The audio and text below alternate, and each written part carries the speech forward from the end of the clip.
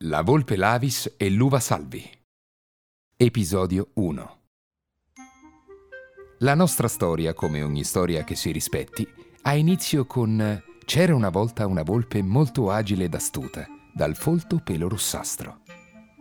Un giorno si racconta che, spinta dalla fame, ma soprattutto dalle tante voci che parlavano dell'incredibile gusto dell'uva Salvi, volle provare ad intrufolarsi ed accaparrarsi quel frutto dalle proprietà quasi magiche.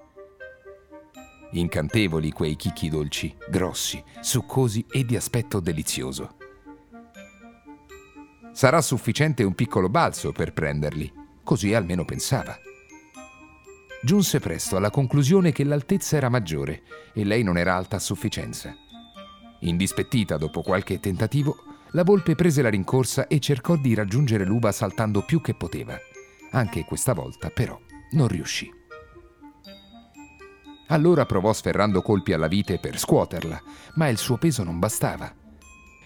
Leccandosi le ferite del suo orgoglio, tornò senza il suo bottino verso il bosco, ed alcuni animali, vedendola tornare alla tana senza frutti, gli chiesero: «Ma come mai torni senza uva?»